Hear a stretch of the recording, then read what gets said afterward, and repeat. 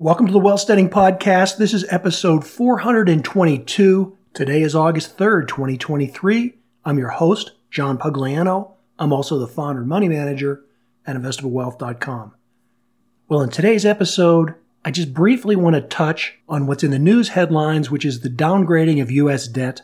And I want to cover this from both a short-term and a long-term perspective in terms of investing and building wealth. I'm going to get right to that, but I also want to mention that at the end of this segment, I'm going to come back with some housekeeping announcements, so you might want to stick around for those.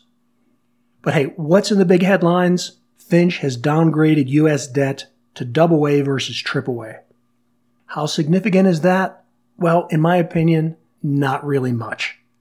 First of all, AA is still investment grade. Second of all, nothing happened yesterday that was any different than the day before that Fitch announced that, or the day before that, or 6 months before that. I mean, they're just stating the obvious.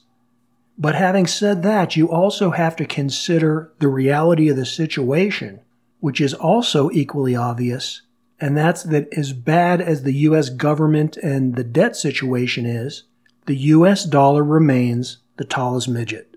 It's the best house in a bad neighborhood. So the fact that Fitch has dropped an A from the debt rating of the U.S. is really insignificant, but that doesn't stop the media from hyping it up and all the talking heads from trying to get in front of a microphone and in front of a camera to pontificate about their given agenda. This is no different than what we saw a few months back during the supposed banking crisis in March, where it was all blown out of proportion, and 4 months later, no one cares, and the market is significantly higher than it was back in March. This event is no different than all the other hyped up headlines in the media, and you'll be well served if you embrace wealth studying principle number 8, which is learning how to decrypt propaganda. Now, there is a bigger point in all this, and this is really what I want to emphasize here. And that's that what happened yesterday and what are you pretty much seeing today as well. And that's that, especially yesterday, there was a pretty big pullback in the market. And when I say the market, I'm talking across the board. Virtually every asset class was down yesterday. That was the S&P 500, the NASDAQ, the Russell 2000, precious metals, Bitcoin, oil and commodities. Again, pretty much pick any asset class, and they were all down yesterday. And in my opinion, down on fake overhyped news. But again, let's focus on the fact that when the market went down, everything went down with it. Why is that? And what can you learn from it? Well, I think there's really two things that we can learn. Number one, a market trend is a market trend. And as simple as this is, it took me a long time to figure this out when I started out investing. But in an up market, not only do good stocks go up, but bad stocks go up as well. I mean, the fact that you have a market, either upward trend or downward trend, it's occurring because the majority of stocks are moving in that direction. So a classic definition of a bull market is when at least 70% of stocks are moving up. So that means that not only are good stocks moving up, but so are bad ones. And consequently, in a downward or a bear market, not only do bad stocks go down, but good stocks get carried down with them. And so the takeaway from that is to remember that when you're in a bull market, don't delude yourself into thinking that you're the greatest investor of all times, because you simply may be riding an upward trend, and if your methodologies aren't based on firm fundamentals, then when that trend shifts, your house of cards will come tumbling down. The other takeaway is that if for whatever reason the markets do shift, and you go into a bear market or some kind of a downtrend, be prepared for your good quality fundamental stocks to go down in value.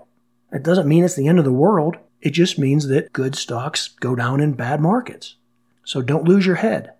Evaluate the situation and determine if you should hold or if you need to sell and get out before things get worse. But most people panic immediately, and that's the worst thing you can do. Don't ever forget that when you're trading stocks, you are your own worst enemy. And the two things that you have to guard against the most are fear and greed. Okay, now let's shift a little bit and look at the other side of the equation. And And a primary reason that good stocks go down along with bad stocks in a downward market is kind of a corollary on Gresham's law. Now, Gresham's law states that bad money forces out good money. And generally, that's applied to the debasement of a currency. Let's say you have a silver coin in circulation, and the government starts to devalue the value of that coin either by taking out some of the silver content or, by totally creating a token out of a base metal that has no precious metal value at all. And what happens in a monetary system like that is that eventually all those original high-quality silver coins get pulled out of circulation because people hold on to those and they just spend and just use the debased coins for currency. So the way that carries over to the stock market and the performance of good stocks being forced out with the bad stocks in a downturn is that in our modern day financial system, everything is based on debt.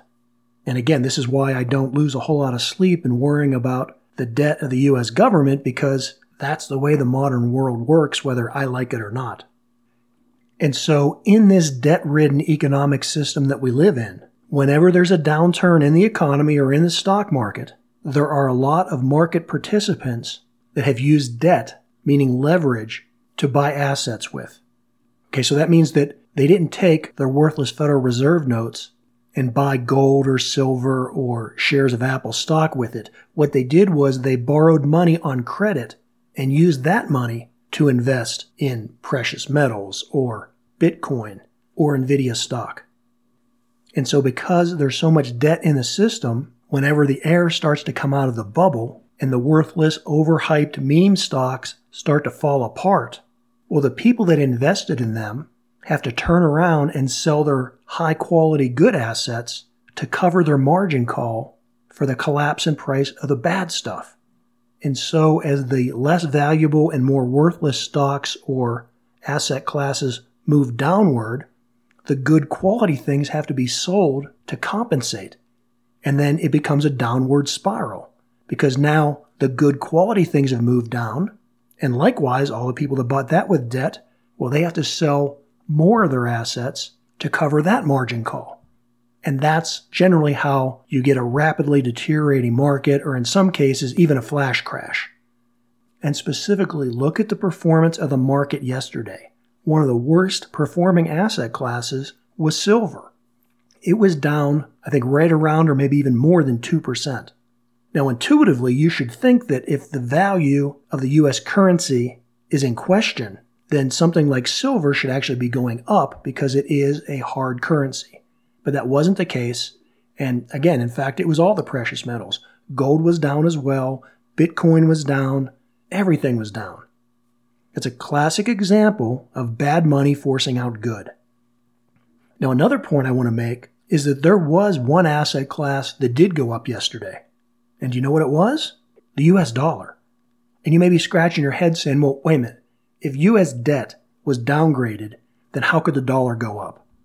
Well, again, that's just the way the system works. Everything is based on debt. And so, to the extent that people are concerned about U.S. debt, that means that the government has to raise its interest rates to attract more investors. And when you raise the payout of anything, what happens? More people want to invest in it. So when the yields go up, the value of the dollar goes up as well. It sounds counterintuitive until you really think about it. So that's what I encourage you to do.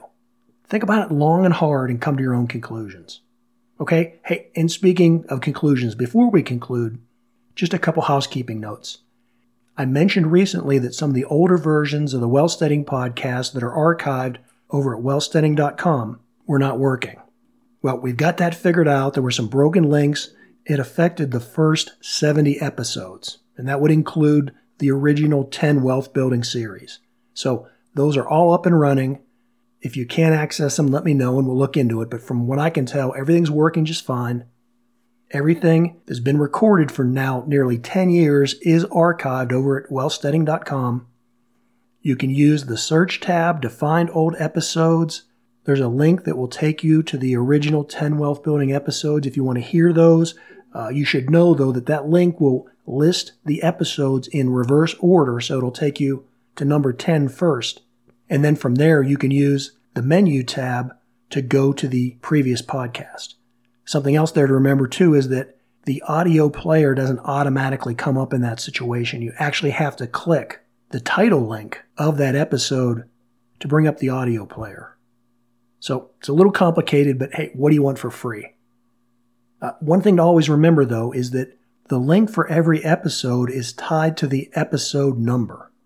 So if you wanted to listen to today's episode, you could put into your browser www.wealthsteading.com/ and then the number 422. That's today's episode number. And if you wanted to listen to the previous episode, you could put in, wealthsteading.com/ 421. If you wanted to listen to the 8th wealth building principle, which was episode number 8, then you'd simply put in wealthsteading.com/ 8. Okay, see how that works? Clear as mud. All right, and then one final thing before we end today's episode, and that's a lot of you are asking if there's going to be any kind of a wealth setting meetup before the end of the year. The answer is, well, maybe. I do have a couple road trips coming up between now and the end of the year. One of them in particular, and possibly two, will be a road trip that'll take me along that long, lonely stretch of Interstate 80 between Cheyenne, Wyoming and St. Louis, Missouri.